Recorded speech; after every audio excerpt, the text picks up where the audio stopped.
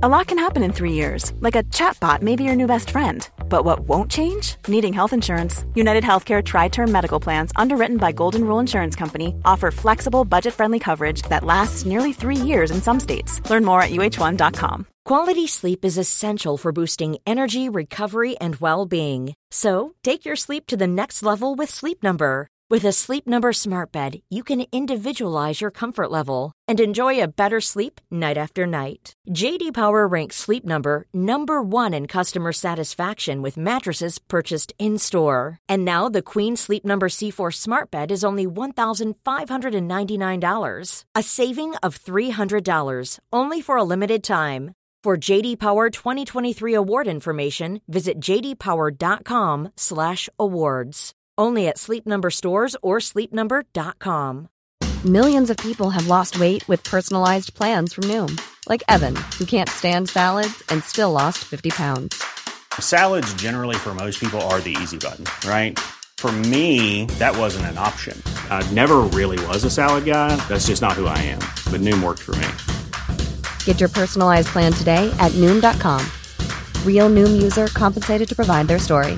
In 4 weeks, the typical Noom user can expect to lose 1 to 2 pounds per week. Individual results may vary.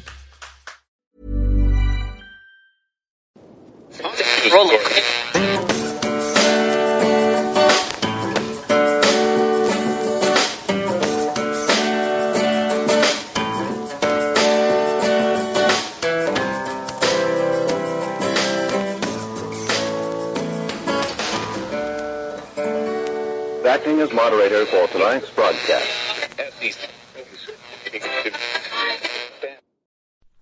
I'm your moderator, Chris Paul. Let's be reasonable. The thing about riding the mechanical bull is it doesn't get easier toward the end. It gets harder. And that's when you find out how good you are. It's high noon for Monday, April 5th, 2021. Follow the podcast on the Telegram Messenger app at t.me/I'm your moderator, or join the discussion thread at t.me/I'm reasonable. You can also find the podcast on Gab and Parler at I'm your moderator. And if you want some shirts or something, go to www.cancelcouture.com. Today is the 75th full day of Barack Obama's third term, as served by the half-dead, demented, degenerate, ventriloquist dummy, fake proxy president, Joe Biden, who was overwhelmingly compromised by the Chinese Communist Party to the point where he would cheer on Major League Baseball, lying about election integrity bills, and taking their little ball and little bat and leaving Georgia right after signing a new distribution deal with the Chinese Communist Party. Didn't see that coming, did ya? Doesn't matter. It came anyway. He's also the patriarch of one of the most corrupt families in American history, and that includes Dr. Jill Biden, who we have to respect for writing a paper about community colleges and dressing completely inappropriately for a first lady. Don't you remember how much shit Melania Trump got anytime she would put on anything? And now we have Jill Biden with her mask and her fishnets and her high heels prancing around like she's a fashion model. She's not, even though Joe Biden said in a 1974 interview that Jill was just so hot and basically had a Playboy body. Don't believe me? I put the article up today in the information stream. Did I just find it today? Of course not. But every now and then, it's nice to listen to the classics. Joe Biden is also the father of one of the most despicable sons in world history, Hunter Biden, who has been doing the press junkets for his little book that someone else wrote. And over the last few days, we've learned that not only did Hunter have a relationship with his dead brother's wife, but he started that relationship before his brother died. That's classy. Also, Hunter used to scour his carpets for crack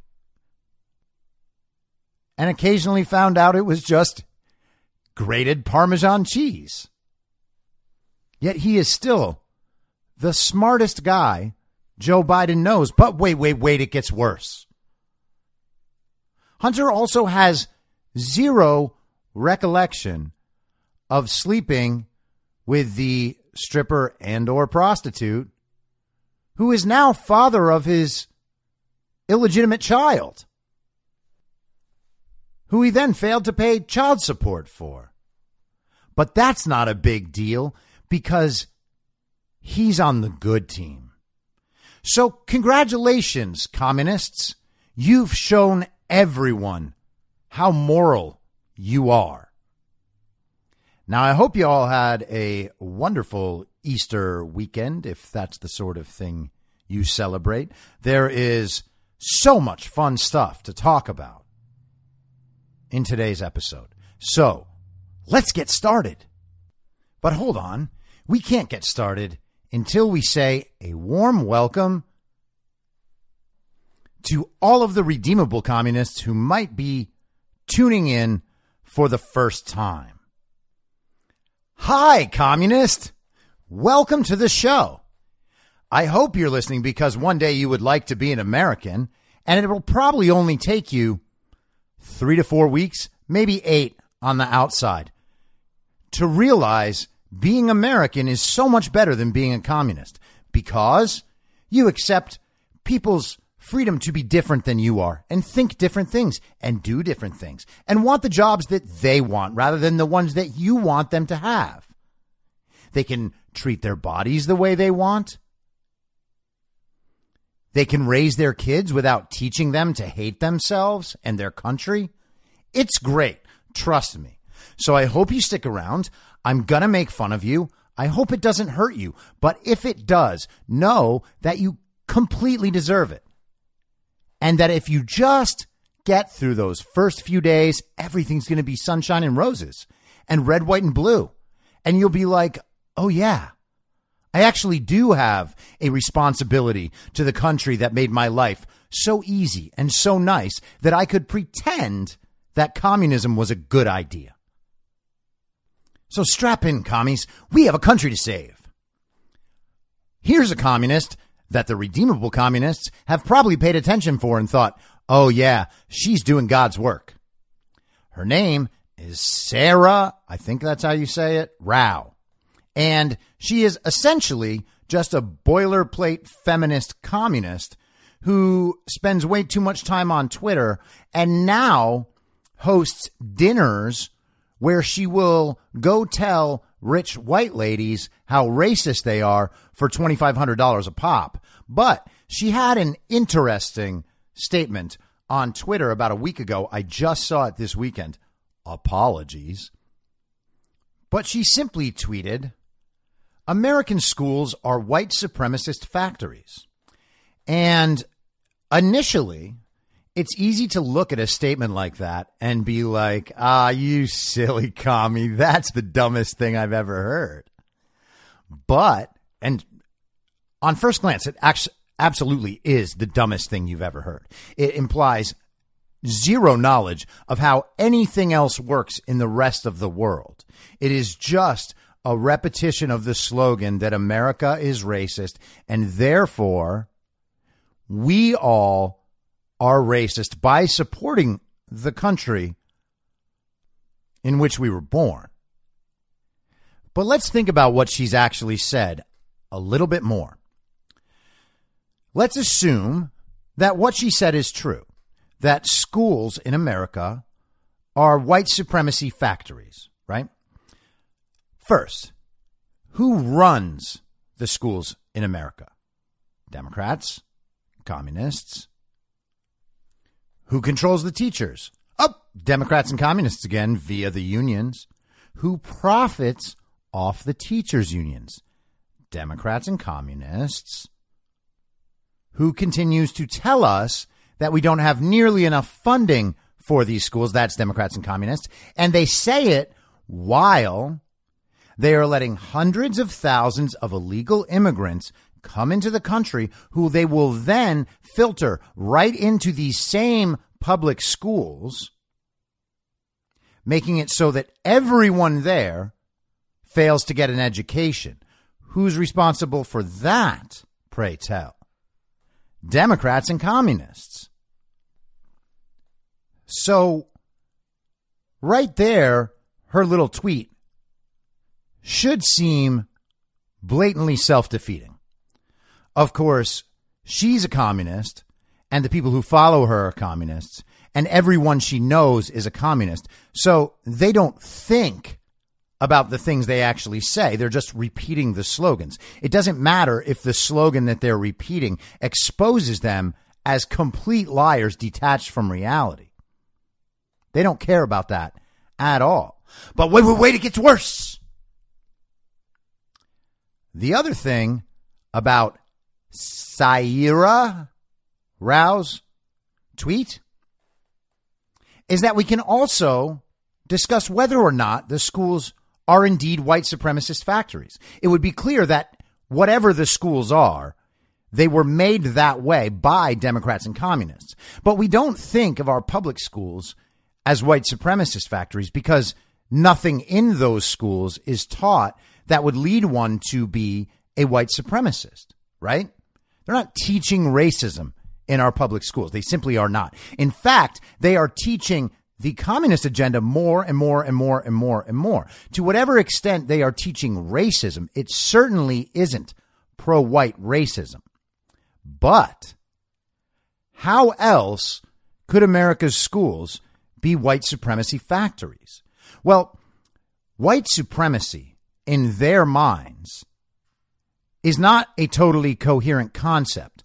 But if I'm going to try to give them the best version of what they think that means, then they are basically talking about propping up an entrenched power structure in a way that makes it impossible from people of disadvantaged minority communities to excel in life. And what would be the best way to do that? I would suggest that sending kids to public schools that are overcrowded, underfunded, trying to teach young children in a multilingual, multicultural environment that is simply too much for them to learn successfully in, an environment where in densely populated urban communities dominated by ethnic minorities, where poverty is generational, crime is ever present, drugs and sex and other things that can lead kids instantly astray and down the wrong path from where they cannot return. Those places as well are run by Democrats. So what could prop up white supremacy more than creating a permanent underclass and making sure that that permanent underclass is primarily made up of minorities? And that's what's happening. That's exactly what's happening. So it turns out that this communist might actually be correct, and of course, just not the way she wants to be correct. And that is the only way communists are ever correct. They might hit a truth accidentally, not realizing that it just boomerangs back into their faces. That is what people like Saira Rao, I'm going to nail it one of these times. That's what people like her do. This is her thing. She has made herself money just being a public communist because she is 100% willing to say spectacularly stupid things, knowing that not only is no one really going to argue with her, no one with power, I mean. They're actually going to empower her message. They're going to praise her for this ridiculous rock-dumb communism that she preaches. Because they're afraid of disagreeing with her. Because if they disagree with her, then they're part of the problem. And then they can be called racist, and they can be called white supremacists. And we know that the members of the party of false decorum simply cannot tolerate that. Let's change subjects without a segue. Maria Bartiromo was doing an interview yesterday, and she brought my attention to an AP report that said each immigrant in custody right now costs $775 a day. Okay. And now we're talking about hundreds of thousands of people, but let's just focus on one person. $775 a day. That's $5,425 per week. That's $282,100 a year. That much money is earned by only 2 to 3% of Americans. Okay? So the expenditure on each one of those immigrants is more than 97% of Americans make when extrapolated to a year. Isn't that incredible? I would love to see the Venn diagram of two circles here, right? I'm going to make this Venn diagram just appear like a mind picture. Like I just put up a TV right in front of you and now you got the information. But it's all Venn diagrams on this TV. It's the Venn diagram channel. So one circle, the 2 to 3% of Americans who make more than $282,100 a year. And the other circle is the commies, Obamas, Maskies, and Romneys who voted for Joe Biden. And I have a feeling that those two circles almost overlap. You might not be able to see it just on that TV in 2 dimensions. If you put on some 3D glasses and then think a little harder about what I'm saying, you'll notice there actually are 2 circles, but they probably overlap almost exactly. For everyone else, wouldn't you like to have the government spend 1/4 of what they spend on each illegal immigrant on you? How much would each American citizen who's been put out of a job by the communist response to coronavirus benefit from an extra $175 a day, let's say, because I don't want to do the hard math. I think it's about $187.50. Just guessing. Could be wrong. Someone can check me. Now I'm going to feel like I'm definitely wrong, and I have to pause the recording and do the math and then come back, but I'm not going to, because I am rebelling against math. I know that I would love an extra $282,100, but I totally understand, because I'm a big-hearted communist, that those illegal immigrants are escaping really bad places. They're fleeing prosecution. And they're coming here, and they're paying smugglers to only take their child here so the child can get across the border, and then the parents can be reunited with the child in the United States. And it only costs $775 a day per person. But we are so compassionate that we care about all those people we don't know more than our neighbors, our family, and our friends. Isn't that lovely? Isn't that amazing?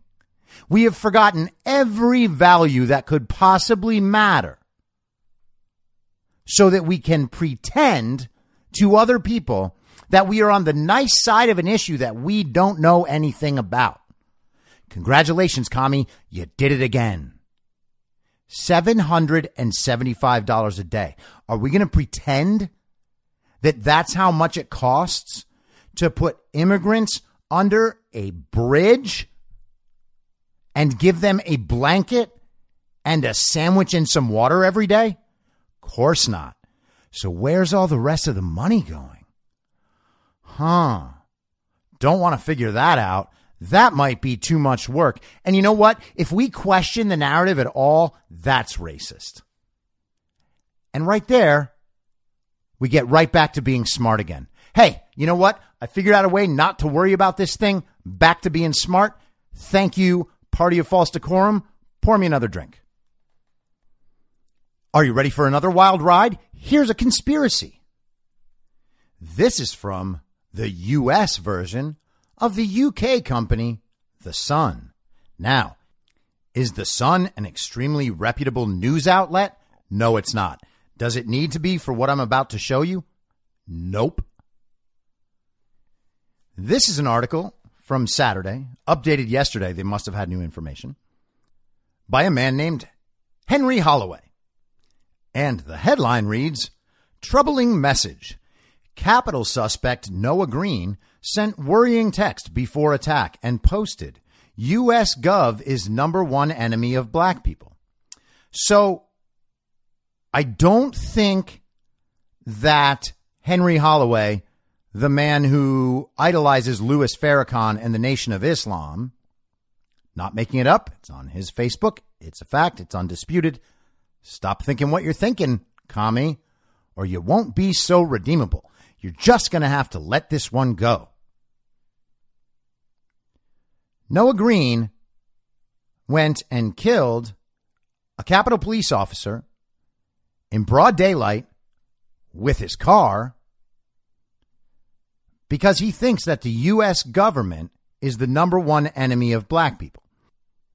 Unlike every communist out there who's listening to this, every normal person with any perspective that goes outside of the places you film yourself eating, for instance, knows that that's not true. In fact, it's insane. It is the opposite of true. Black people in the United States do better than any other place in the world. Black wealth in the United States is enormous. Black opportunity in the United States is enormous. The only reason you think that black people can't excel in the United States is because you're so racist that you buy into ideas like black people can't get ID or black people can't use the internet. And then you see pictures on television of black people shooting each other in gang-related crime. Or you could just live in Chicago and look outside. Or you see black people who are dying of fentanyl overdoses while being arrested for using counterfeit money, a felony, by the way, that requires the person to be arrested. It doesn't matter if it's only $20. And you know, black people don't have $20. Yeah, they do. I know a bunch of rich black people. They got their own $20. They don't go around being like, hey, I'm black, I'm going to pass off counterfeit bills. The only people who believe that sort of thing are racists and communists. And it's strange how those always overlap, isn't it? The Democrat Party has not ventured away from the KKK or from Jim Crow. It's the same. It's the same concept, and it's the same people. And you can know that because Joe Biden's mentor in politics was a man named Robert Byrd, who also mentored Hillary Clinton. Robert Byrd was a former Grand Kleagle and Exalted Cyclops in the Klan. But that doesn't matter because Joe Biden is on the good side, right? That is what we're taught to believe, is it not, my communist friends? But knowing that it simply is not true that the U.S. government is the number one enemy of black people, unless, of course, you're talking about all the communist elements inside that government, and then I would agree.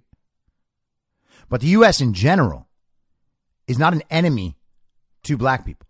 The only way that anyone might think that is through a decades-long disinformation campaign. And who exactly has run this decades-long disinformation campaign? one might suggest that it's the Democrats and communists and the communist media, the state media, the propaganda media. Does this sound crazy? If it does, it's because you've never actually thought about any of this. Because as soon as you actually do start thinking about it, you're like, oh, yeah, that's right. How else could it have happened? So essentially, what we have here is an act of domestic terror. OK, this kid, Noah Green, believed in a wildly evil, pernicious, dangerous conspiracy theory about his place in society. And this pernicious, evil conspiracy theory has been messaged to him throughout his life, but particularly in the last, let's say, when was Obama elected? 2008, 13 years. This act also had political motivation clearly stated. And when we're talking about domestic terrorism or any kind of terrorism, it's not just that someone did something violent and you heard about it. That's not what terrorism is. Terrorism is violence with a political goal. That is what Noah Green had. Noah Green is also a Nation of Islam guy, a Farrakhan supporter. Who else supports Farrakhan?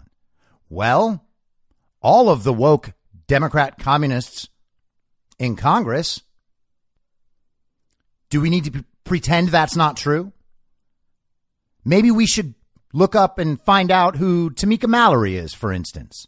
She was one of the leaders of the Women's March, that very important movement.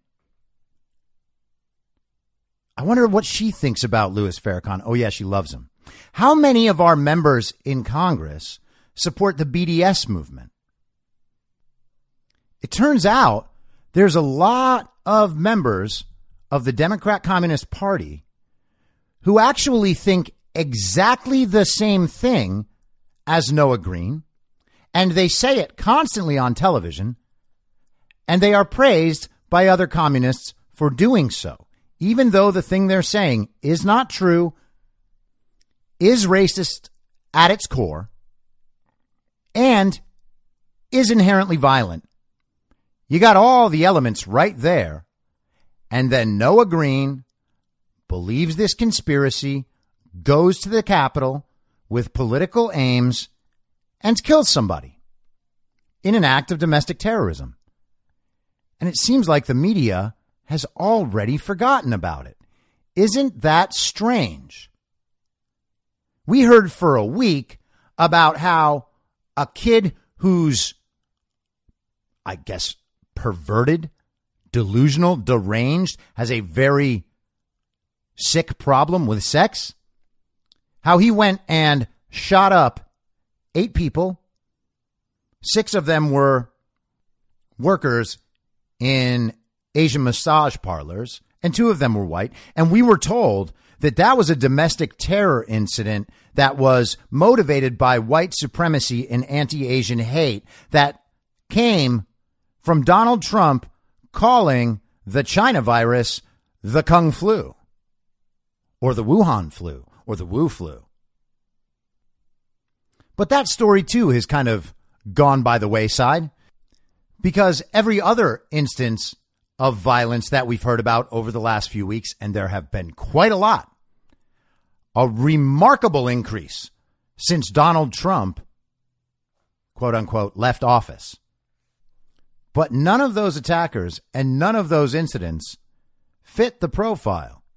They don't fit the Democrat communist narrative, so we don't hear about them anymore. When the Capitol Police allowed Antifa and Proud Boys, who are working with the FBI.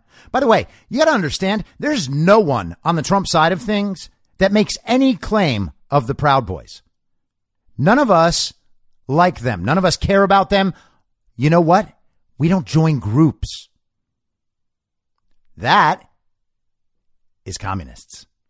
And when multiple leaders of the Proud Boys are working in consort with the FBI, it starts getting real hard to pin that on MAGA, doesn't it?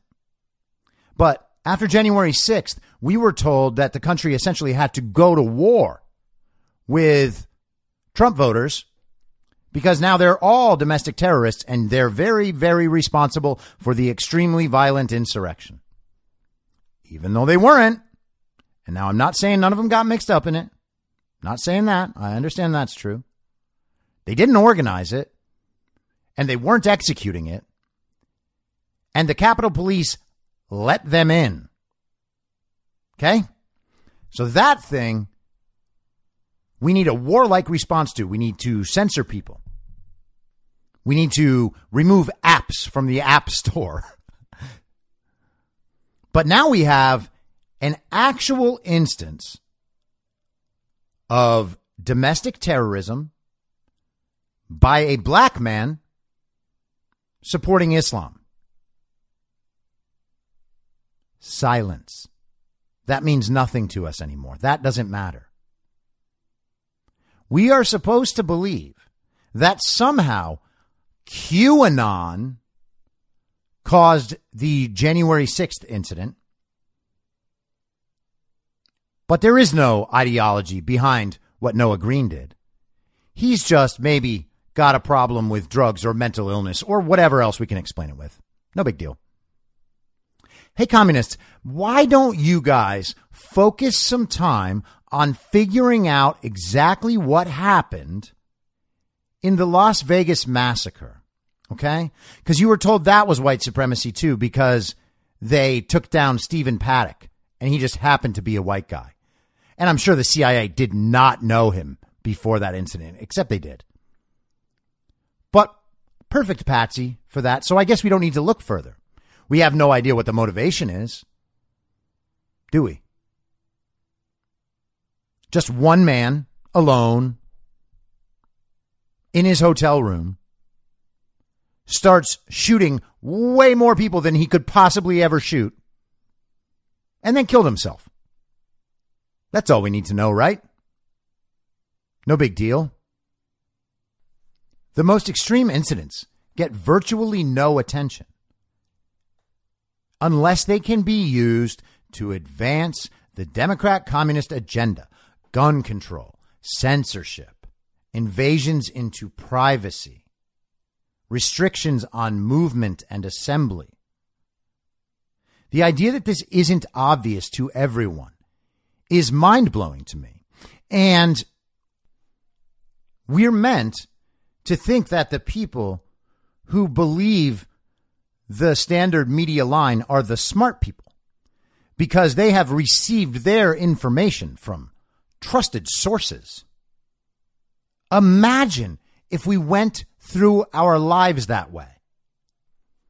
No matter what happens, we just keep believing the same story. No matter how dumb it is, no matter how detached from reality it is, we just keep on going. And we continue to believe that these insane positions that the communists prop up with media, with Hollywood, with tech, with censorship, that's the only way these narratives survive, by the way. There's no organic way these narratives can survive. And I wrote on Parler yesterday, and I've been thinking about this a lot. There are two ways to make a narrative stick, to convince everyone of one thing. There are two ways to do that. The first is by truth, right? 2 + 2 is 4. Everyone's going to believe that. You can explain it to them. It's also math, so of course. But you can make people believe true things. And that belief can be widely held. Now, it's also possible for people to believe false things en masse. And how does that happen? Well, that happens by force. And whether that force is the conditioning effect of constant repetition of false narratives, or whether it's actual censorship and threats of destruction or the end of your financial future or bodily harm. two ways, truth or force. But without that force, without these external motivations, no one would believe these communist ideas. They are so stupid. And the stupidest of all the communist ideas is that communism works. And we have an educated class, in quotes, of people in our country who support that idea and argue for that idea. We have universities that teach that idea and convince other communists that that stuff is true. The idea that communism works might be the stupidest idea in the entire world. If someone can think of a dumber idea than communism works, please get in touch with me and tell me about it. Because I actually want to think about this.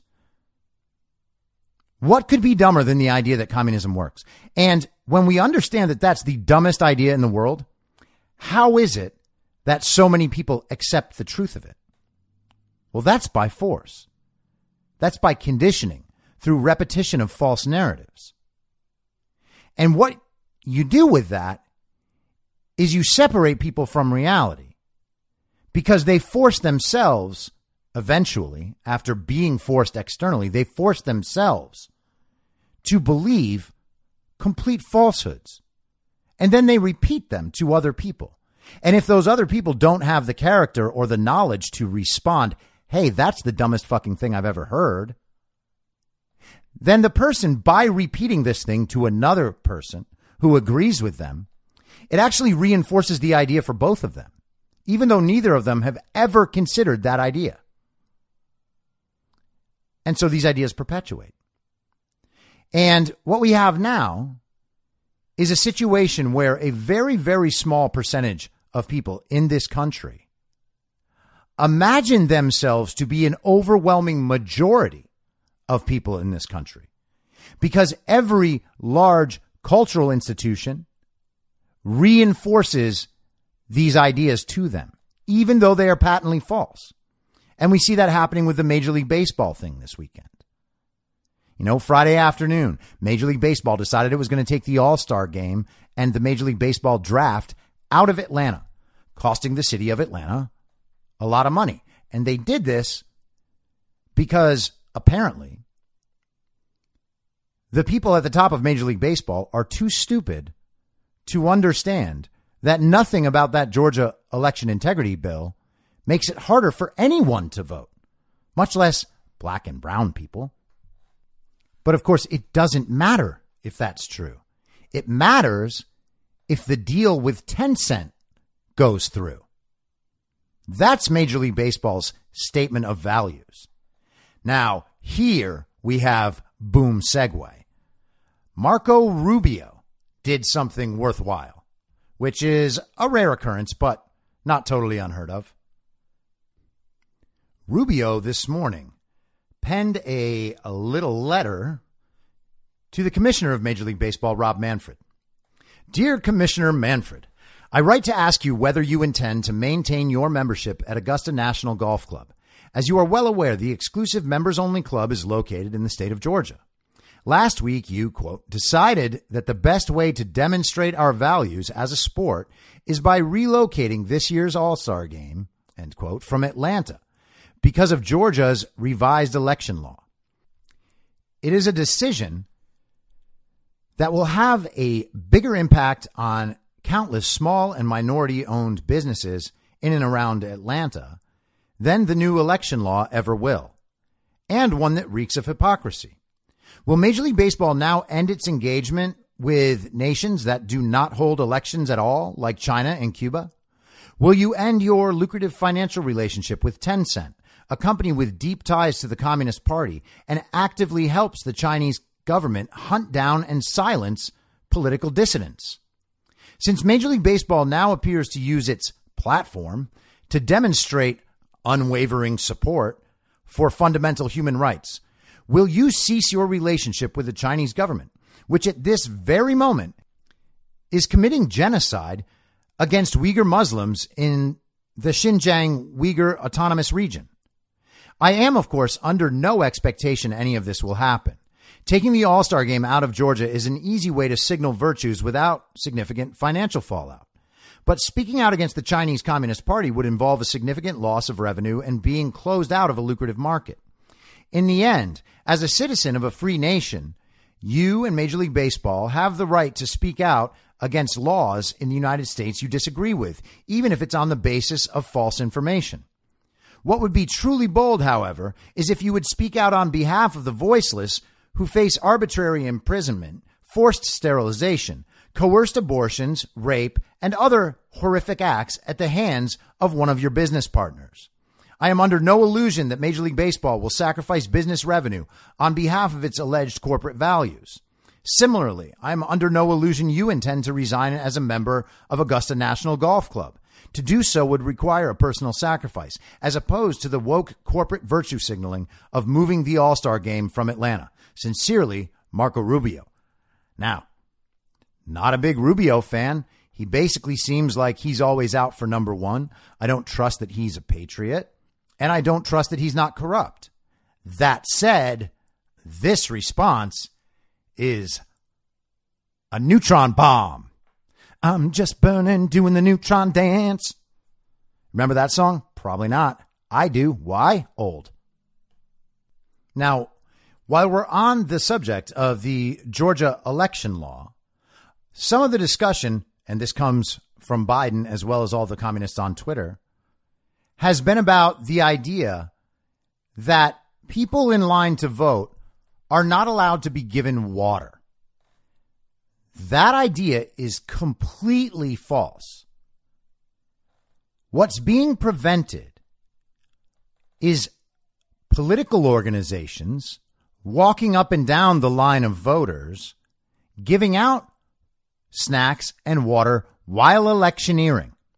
And if you voted in person in the 2020 election, I think that you probably saw this sort of thing going on. Desks, booths, whatever you call them, set up for candidates so that people can actually try to convince you to vote for their candidates on your way in to the polling place. That's electioneering. That has been illegal in all over the place for a very long time. Now, you might still say, okay, I get your point, but these poor black people, right? Because that's who we're always looking out for. It's never about us. It's never about our goals, our needs. It's not about the fact that the communists actually just don't want secure elections. They can't come out and say that. They can't come out and say what their true motivation is. So they're going to tell everybody else that they're simply saving poor black people, right? It's always poor black people, poor black people.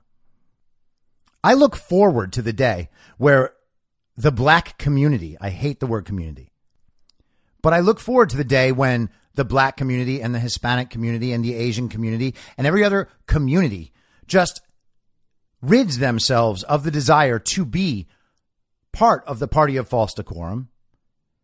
And they actually think, man, why do they keep exploiting people with my skin color for political goals that have nothing to do with me?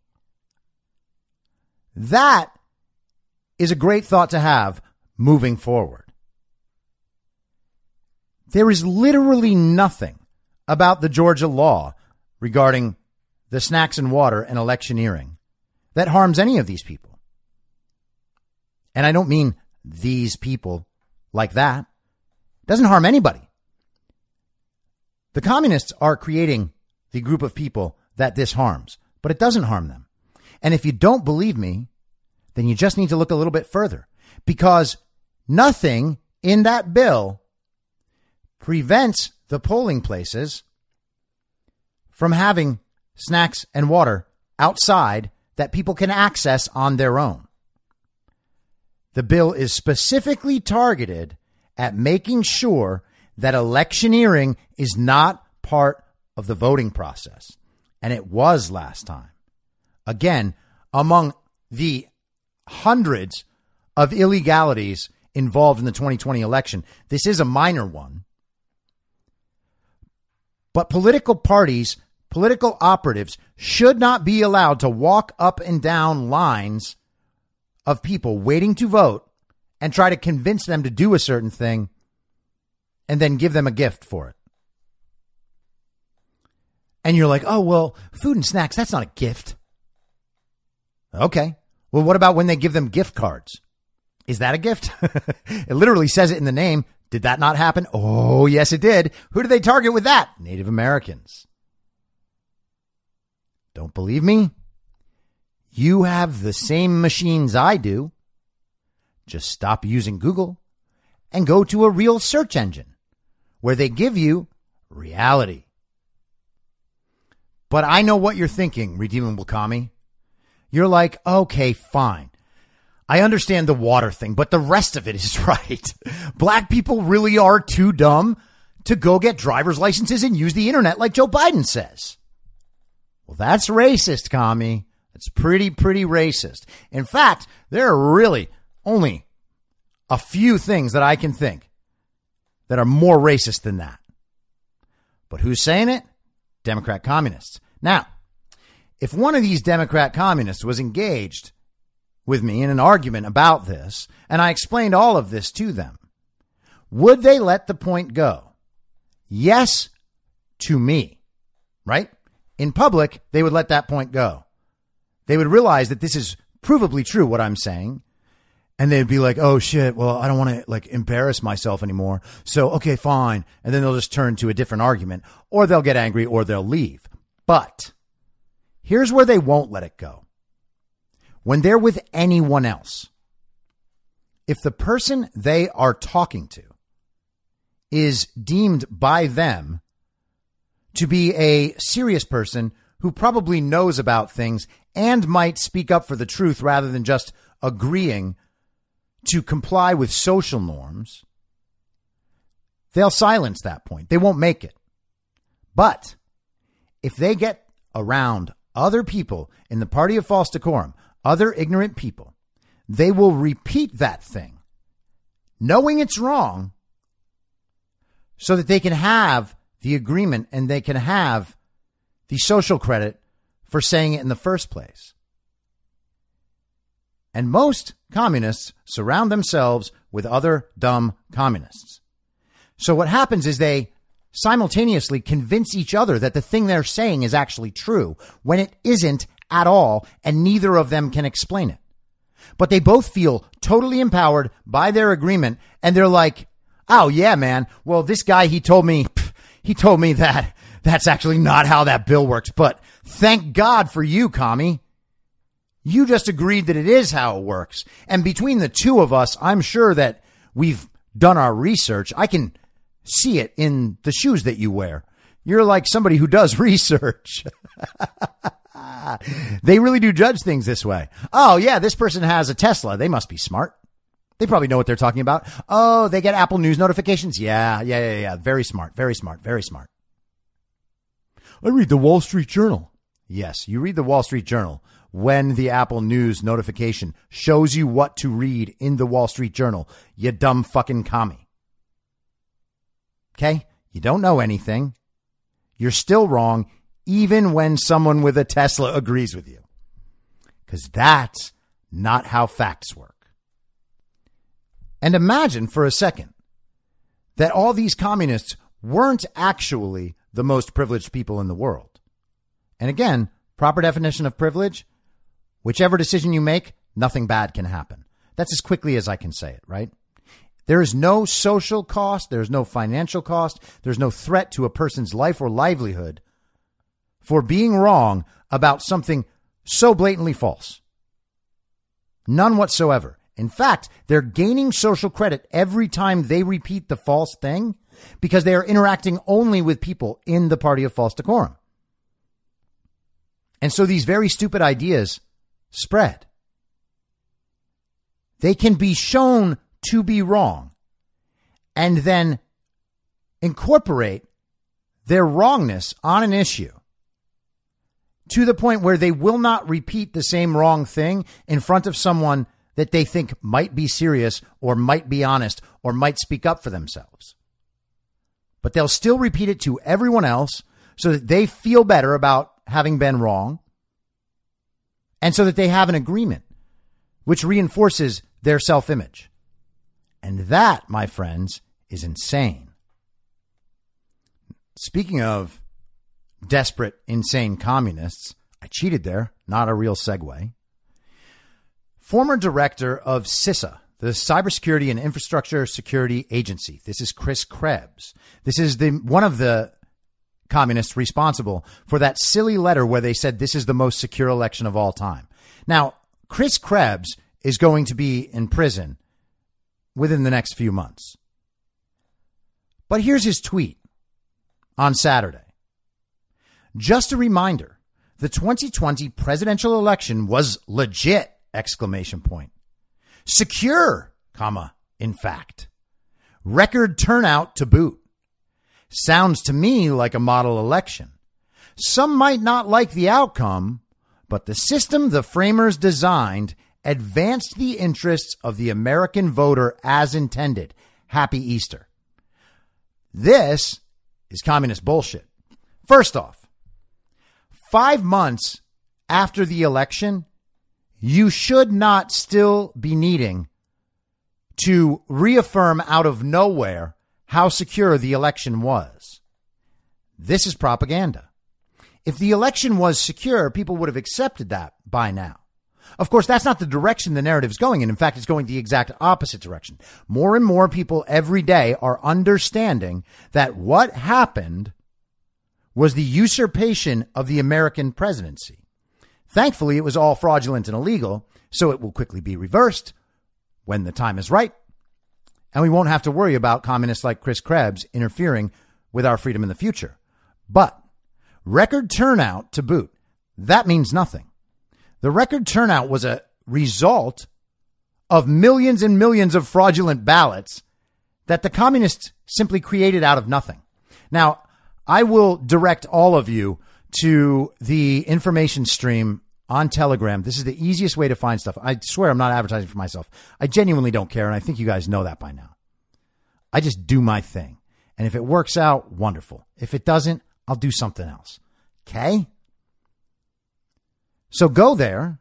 There is a video. It's a Rumble video where Professor David Clemens, an attorney, speaks to a white hat hacker named Josh Merritt.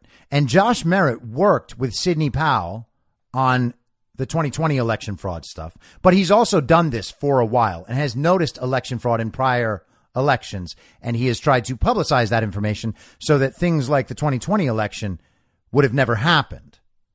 But they have about a 3-hour discussion. And Josh Merritt goes through ample, overwhelming proof of multiple elements of election fraud. Listen to him. It is undeniable. Okay. No person with a rational brain and an open mind could deny after hearing this that election fraud not only existed, but was widespread, overwhelming, and changed the result of the election. Okay. And Merritt mentioned something that I have that's kind of slipped to the back of my mind over the last few months. And this was a thing called Maidengate that popped up online for a couple of days and was immediately just overwhelmingly censored and shut down. And what Maidengate was Susan Rice, who is another one of the shadow figures who's been running our government, at least the communist usurper side of our government, for the entire time here. The last few years, as Barack Obama sat in the shadows as a shadow president, Susan Rice was right next to him. These are two of the most evil, corrupt people in the world. And again, I voted for Barack Obama twice. Okay. It was not a happy day when I realized Barack Obama was basically as bad a person as could ever lead the United States. Okay. I don't like saying it. Didn't make me feel good. But eventually we have to grow up and accept hard truths. And that's one of them. All right. But Susan Rice basically ran a system where she registered 16 million voters based on women's maiden names. OK, so a woman gets married.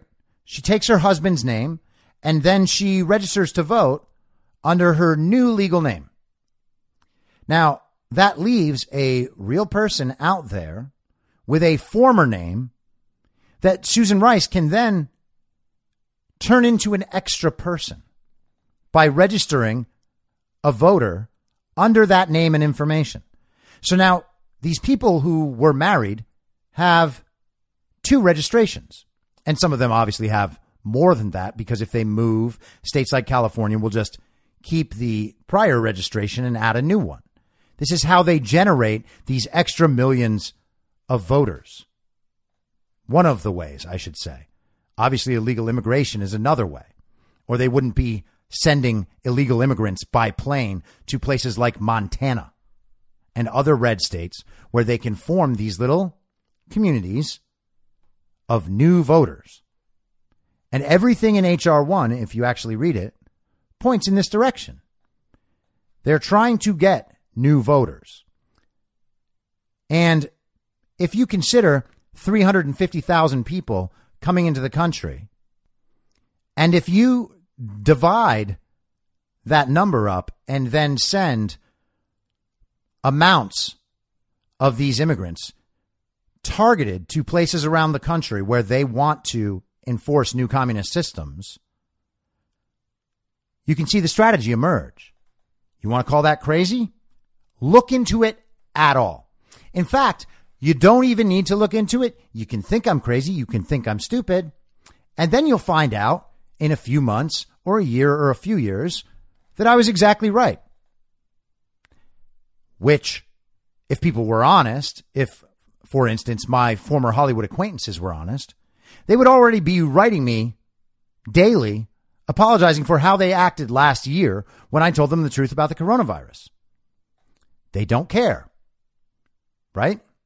I also told everyone the truth about mail-in voting and how the election fraud was going to work.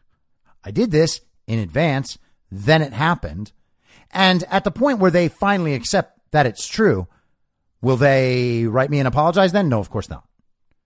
Because they are not redeemable communists. They're just communists. And their brains will break and I'll go like, hee one day and I'll never think of them again. But this stuff's not crazy. This stuff is happening. This guy, Josh Merritt, has proof of that happening.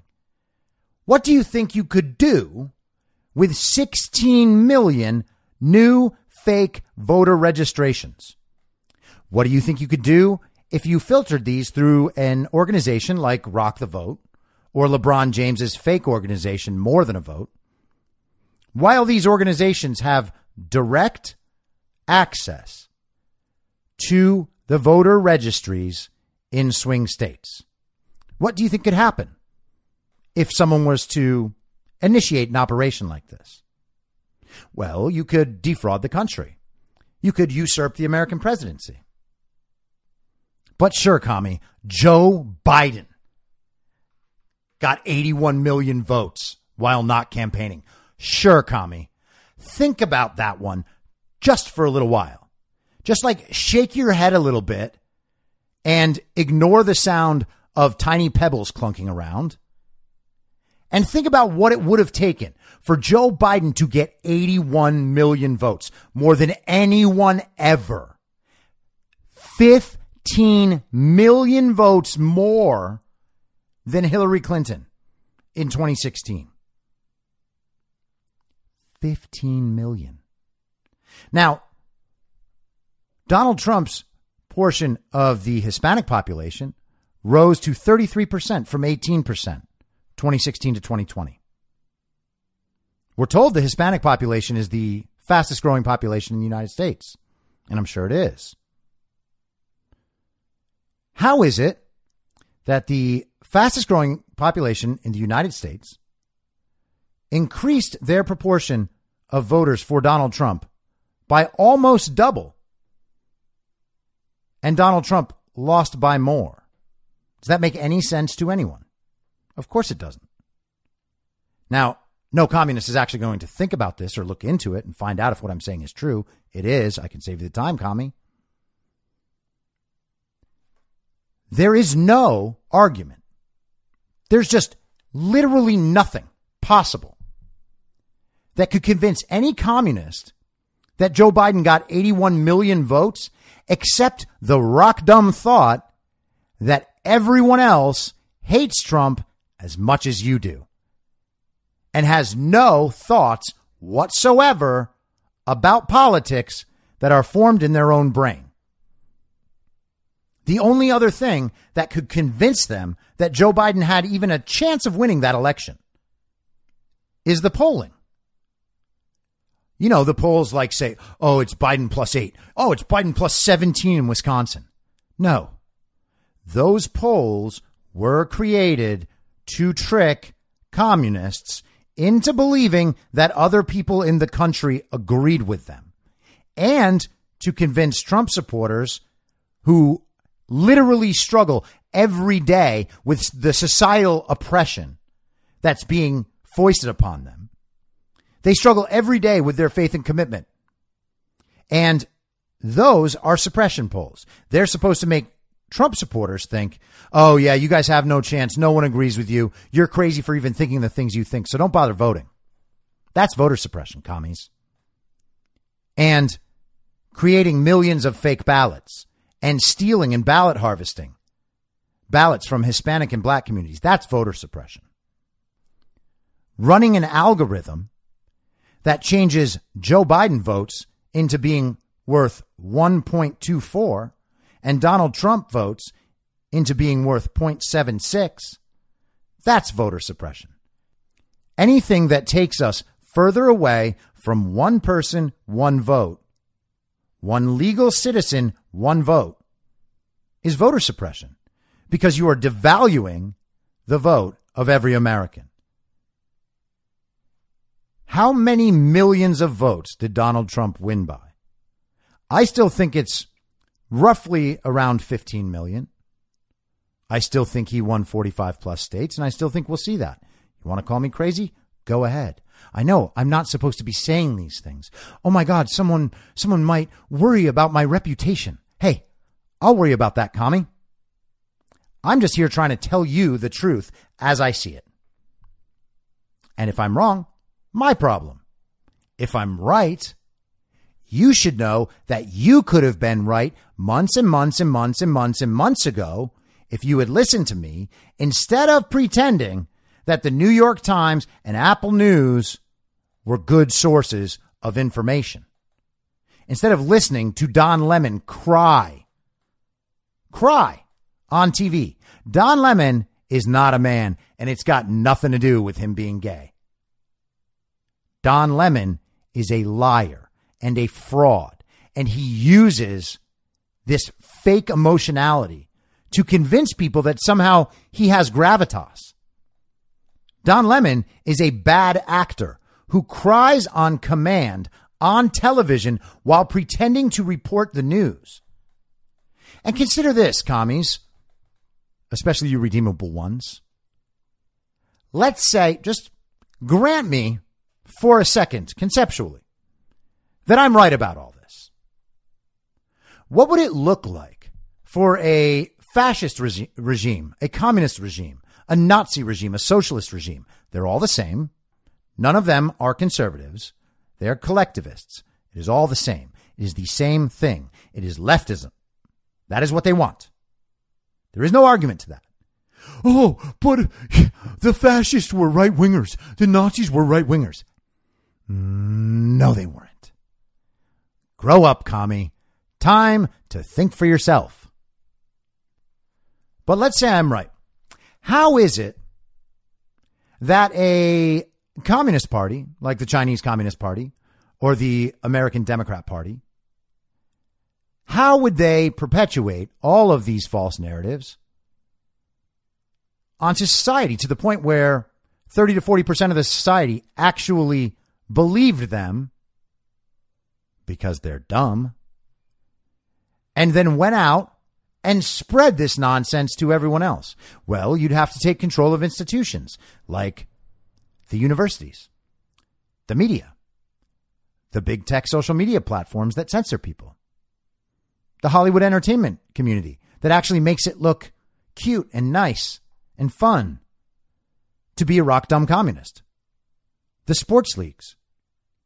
How about the public health sector that tells you things absolutely anti-scientific and then says this is the science, so you believe it? Does that sound smart to you, Kami? Doesn't sound smart to me. In fact, it sounds like the stupidest thing on earth, which is why communists believe it. Okay? Because once you have accepted that collectivist ideals and communist ideals are actually smart, once you have already accepted into your core and made it part of your personality that the single dumbest idea in the history of the world is correct, well, then you're really prepared to believe just about anything, aren't you? Now, one more ridiculous commie thing, and then let's talk about Q Into the Storm.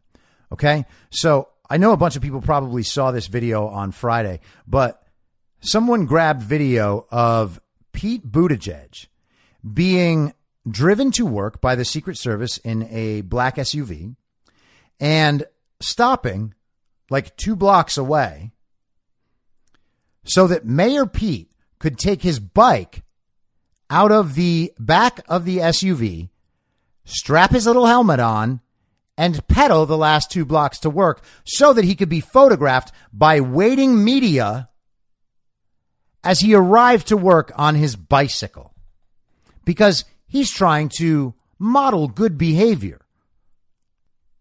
Did the same black SUV follow him on the way to work? Sure did. Now, apart from how stupid and dishonest this is, and it is both very stupid and extraordinarily dishonest, it is also absolutely patronizing and demeaning to think that we need good behavior modeled for us by Pete fucking Buttigieg, a guy no one had heard of 2 years ago. Pete Buttigieg is only notable for ruining the lives of black citizens in South Bend, Indiana. And Pete is modeling good behavior so that a bunch of child-brained communists actually think that the idea of taxing people based on the miles they drive is going to save the planet. Settle down, commies. You are not superheroes. You are not saving the planet, okay? You are never going to save the planet. No one would trust you to do anything. I wouldn't trust you communists to watch my dog. I would never even consider letting a communist watch my dog. Why? Because they don't care about anything other than taking pictures with my cute dog. I am a grown American man. I do not need a guy who used to work for some business consultancy and then was a bad mayor. I don't need him to model good behavior for me. Hey, Pete, I'll figure out my own morality. Thank you very much. I'll read my own data. Thank you very much. You having a SUV drive you to work, but stopping for the time it takes you to get a bicycle out of the car and pedal to work next to that SUV, that doesn't model good behavior for me. Imagine these communists just thinking, oh man, I was going to drive to work, but what would Mayor Pete do? Would Mayor Pete be ashamed of me? You know, Mayor Pete modeled really good behavior. So I think I'm going to drive my bike close to work, then take my bike out and pedal the rest of the way so that people know I ride a bike. But you know what? My buddy's going to drive the car the rest of the way just so that, you know, I don't have to ride the bike back. Like there's not going to be any cameras out there when the workday is over. I'm just going to put the bike back in the car and take the car home like a normal person. Yes, very normal, Pete. Very moral, Pete. Congratulations. So, the 2 final episodes of Q Into the Storm were shown on HBO last night. Now, I don't know if I've said this yet about this show, but Q Into the Storm has the coolest opening sequence ever. Like the theme music, the credits, that whole thing. It's basically like if the intro to Game of Thrones had a baby with Tron and Marble Madness. And I'm going to try to find it on the internet today. I'll put it on the info stream. It's weird. The HBO app on my phone, it doesn't like allow you to screen record. And that is super annoying to me.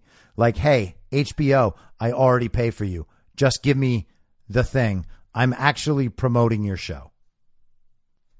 But the 2 episodes last night were still focused around who Q is. And the documentary filmmaker, I'm not saying he's a bad documentarian. He's obviously a normie and commie and doesn't do a lot of hard thinking, but he is focused this entire time on the identity of Q, which is more or less irrelevant.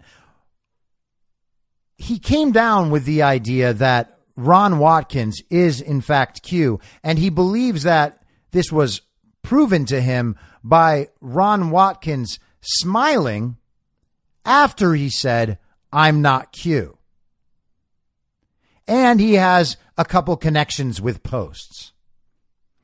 If he had devoted 1/10 of the time that he spent figuring out who Q was, and then these random, let's call them Ron proofs, okay, instead of Q proofs. Q proofs are the connections among posts and among real life events that prove that Q is really a genuine intelligence operation, and people like Donald Trump, Dan Scavino, Michael Flynn are involved with it. Okay? If the documentarian spent any time doing Q proofs, 1/10 of the time that he spent doing Ron proofs, every single person who watched that show would be like, oh, yeah, Q's true. Why do they keep telling us that Q's not true and that it's just violent and false? And again, I'm not saying that Q is true.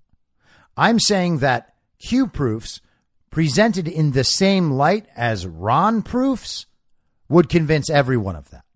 But that wasn't the documentarian's goal. He wanted to find out who Q was and what Q was all about. But the one option that he never considered throughout this entire process was that Q might actually be the real thing that people think it is.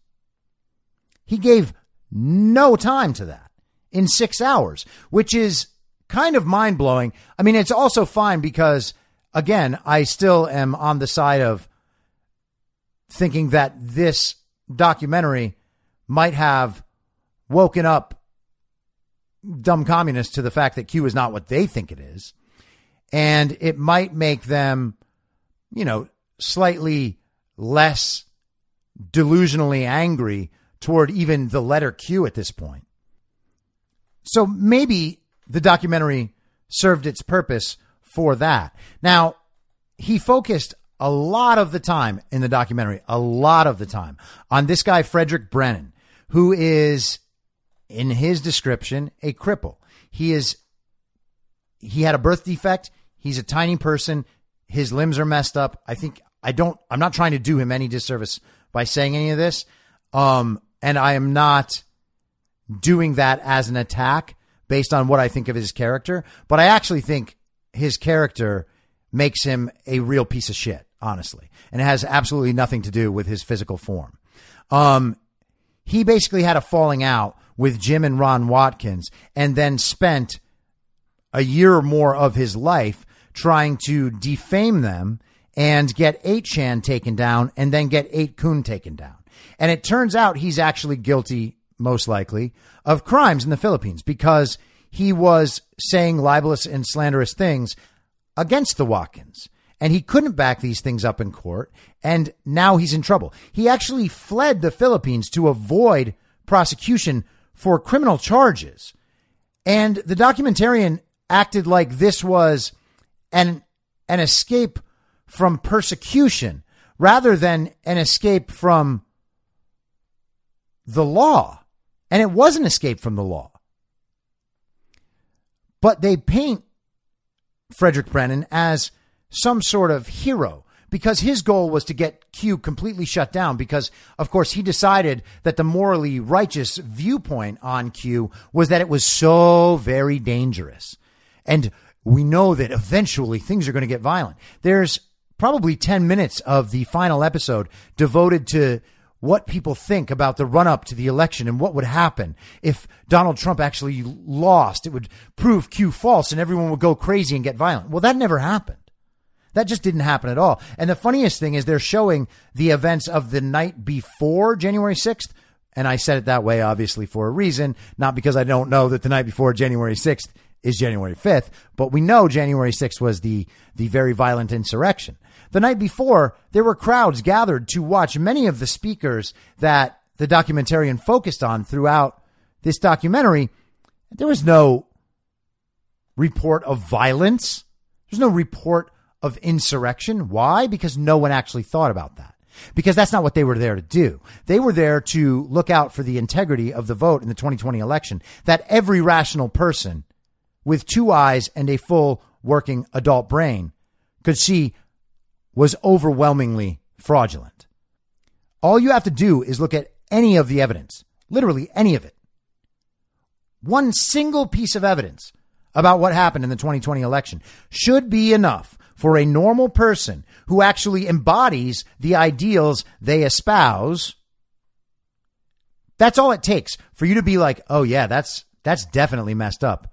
Well, does that affect the entire election? And then you say, well, no, commie, it doesn't. That in itself wouldn't have overturned the entire election. Like, let's say you're just looking at the fact that Mark Zuckerberg paid for the ballot drop boxes that were everywhere, and he intentionally put them in Democrat areas.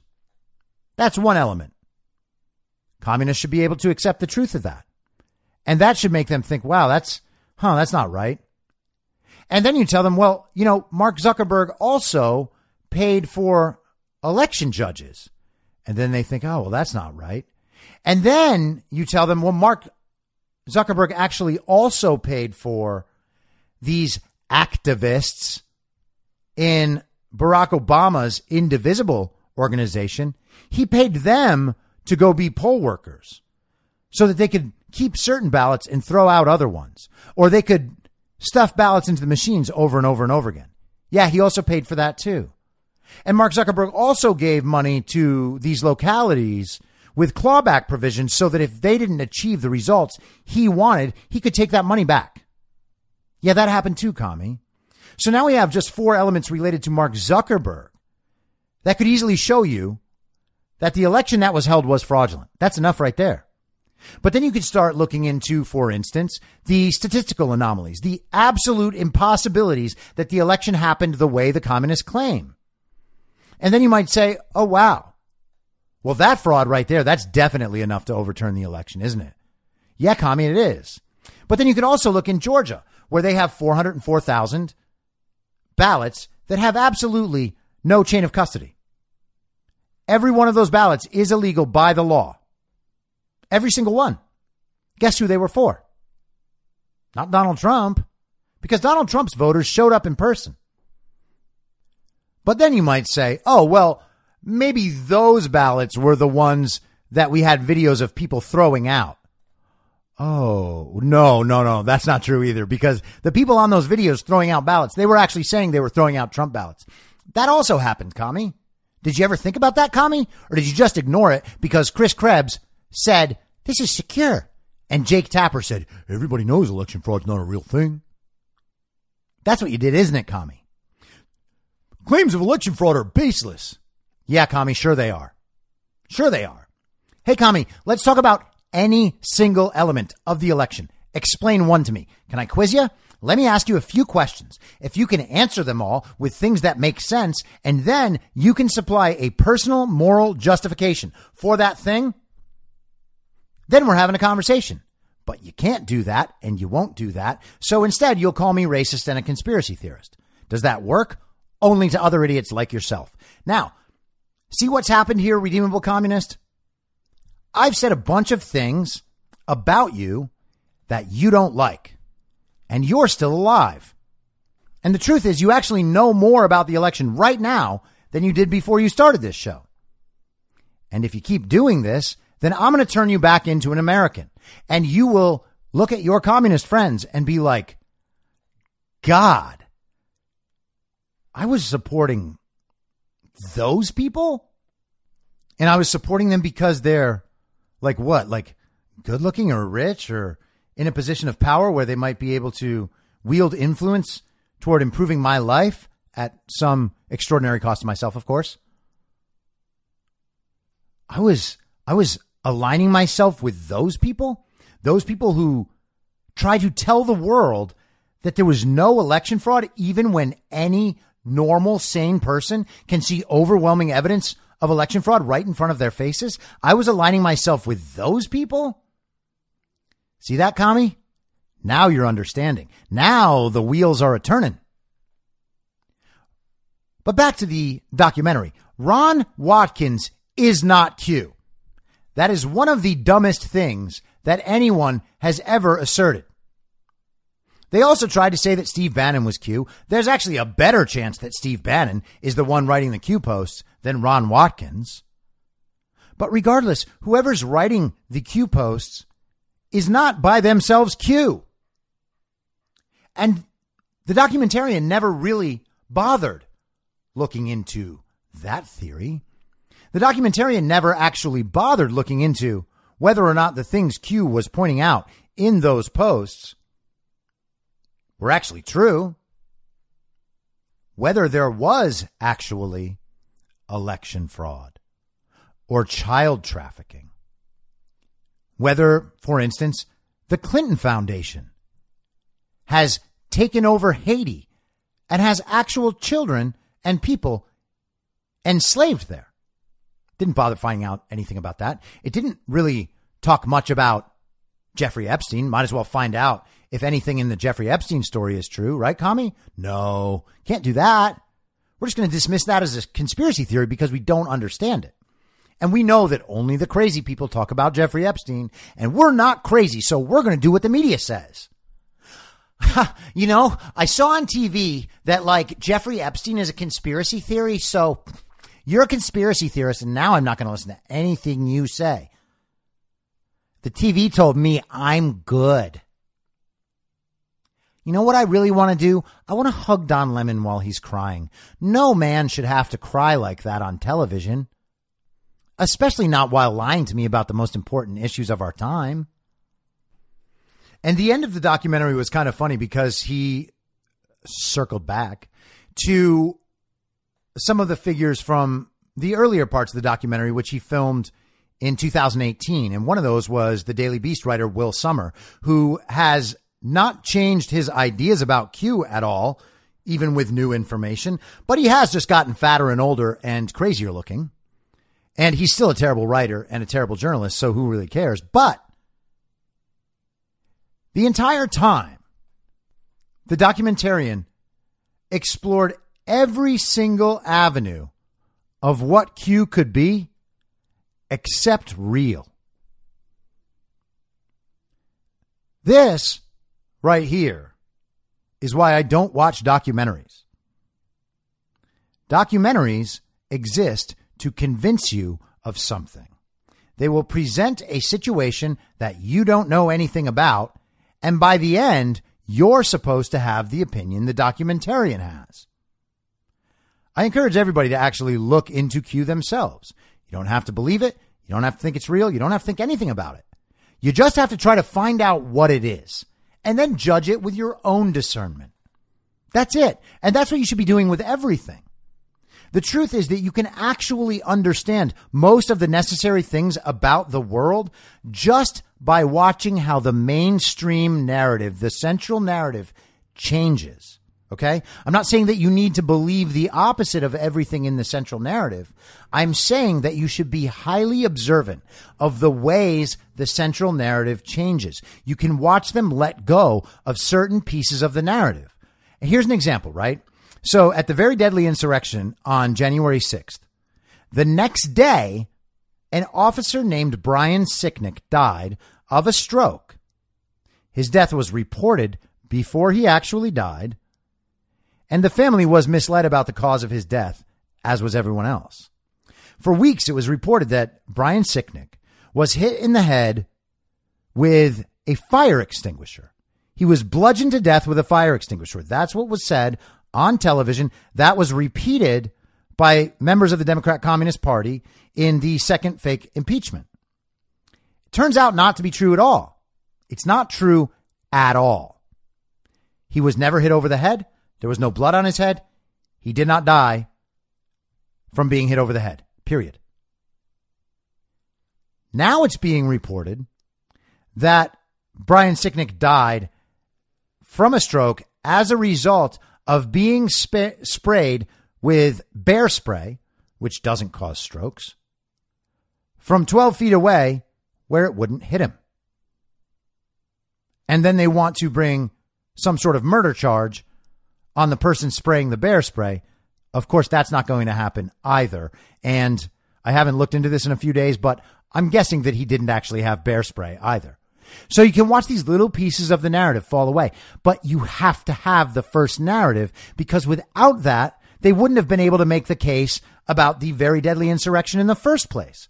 They would have had to focus on Ashley Babbitt, who they completely ignored while they were putting Brian Sicknick's body in the Capitol Rotunda lying in state. Why did they do that? As a publicity stunt for their fake impeachment. Is that completely pathetic? Yes. Is it the exploitation of a man's death? Yes. Is it cruel to his family? Again, yes. Is it nothing more than communist propaganda? Also, yes. How did a relatively young, healthy man die of a stroke in the hospital? I don't know, but I'm sure that Hillary Clinton and Rod Rosenstein had absolutely nothing to do with it. You can take that to the bank. You simply need to watch how the narrative shifts. Like, I could not look into the Brian Sicknick story at all. I could have not looked into it at all. And I could still know that the media and that the Democrat communists are lying about the story, because I can watch the way they exploit the narrative, the way they exploit the person and his death, and the way the narrative changes. I don't even need to read deeply into it to understand those factors. There was no time at which they didn't know the story. They told us a story so that they could use the story, and so that rock dumb child brain communists would believe it. And that's it. That's all. And if you haven't watched the Q documentary Into the Storm on HBO, you should watch it and keep that concept in mind, and watch how the narrative you're being told from the beginning to the end not only changes itself in critical ways, but also completely goes against the things we were originally told in the media about this series of events. And in that context, you can reflect current realities, like the fact that they're trying to get Telegram taken down on the basis of it being a platform for Asian hate. That makes no sense. Everyone has their own communities. There is no element of anti-Asian hate in any of the channels I pay attention to. It simply does not exist unless people provide it. I can go on Twitter. I can go in any mainstream outlet and find thousands of examples of anti-white hate being propped up and promoted by the old guard communist institutions. That's not hard to find at all. Fighting anti-Asian hate on Telegram is actually difficult. Why? Because Telegram is not a platform for anti-Asian hate. Telegram is a platform for almost entirely free speech. And that's why they're trying to get it shut down. Just like they did when they were trying to get 4chan and 8chan and 8kun shut down. It has absolutely nothing to do with the thing that the cause that they're pretending to fight for. It just doesn't. It has to do with them wanting to censor. Because imagine what the country might know and might believe if we didn't have a massive propaganda machine convincing us of the dumbest ideas in the history of the world every single day. I'll be back tomorrow at the same reasonable time on the same reasonable podcast network. I don't have a network. Masks and lockdowns don't work. And Joe Biden will never be president. Goodbye. Whether you're a total newbie to podcasting or even if you've had a show before like me, you know how intimidating it can be to start your show. The tech side especially can be daunting. That's why I'm so grateful Anchor exists. If you haven't heard about Anchor, it's the easiest way to make a podcast. They knock down all the barriers to entry. Let me explain. First off, it's free. I don't know how or why, but I'm happy about it. The platform's great. There are creation tools that allow you to record and edit your podcast right from your phone or computer. Anchor will distribute your podcast for you so it can be heard on Spotify, Apple Podcasts, and many more. I can't even begin to describe how much easier it was to get my show on all the major platforms this time than it was a few years ago. You can make money from your podcast with no minimum listenership. That's right. You build your show, you make money. It's everything you need to make a podcast in one place, and the company is committed to the success of its content creators. Go download the free Anchor app or go to anchor.fm to get started. Thanks for listening. Please follow the podcast on Instagram and Parler at I'm Your Moderator. Soon I'll be up on Rumble with a video aspect. In the meantime, if you'd like to support the show, I have a Substack, imyourmoderator.substack.com, where you can donate. Or you can donate at anchor.fm by searching Be Reasonable with your moderator, Chris Paul. I hope to see you soon. Back out on the range.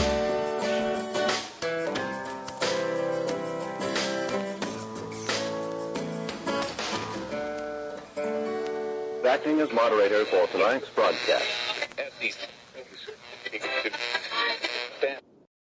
In my mind, that's the end game. Thanks for listening. If you'd like to follow what I'm reading and thinking throughout the day, you can do that by downloading the Telegram Messenger app and going to t.me/I'm your moderator. On social media, you can follow me on Truth Social, Getter, and Gab at I'm Your Moderator. I also have channels on Rumble and BitChute. If you'd like to follow the writing, you can find me at imyourmoderator.substack.com. The merch site is cancelcouture.com. Or go direct, shop.spreadshirt.com/cancel-couture. If you'd like to support the podcast financially, the best place to do that is Ko-Fi. Go to ko-fi.com/I'm Your Moderator. And all of these details will appear in the show notes with each episode. I'll see you soon down on the range.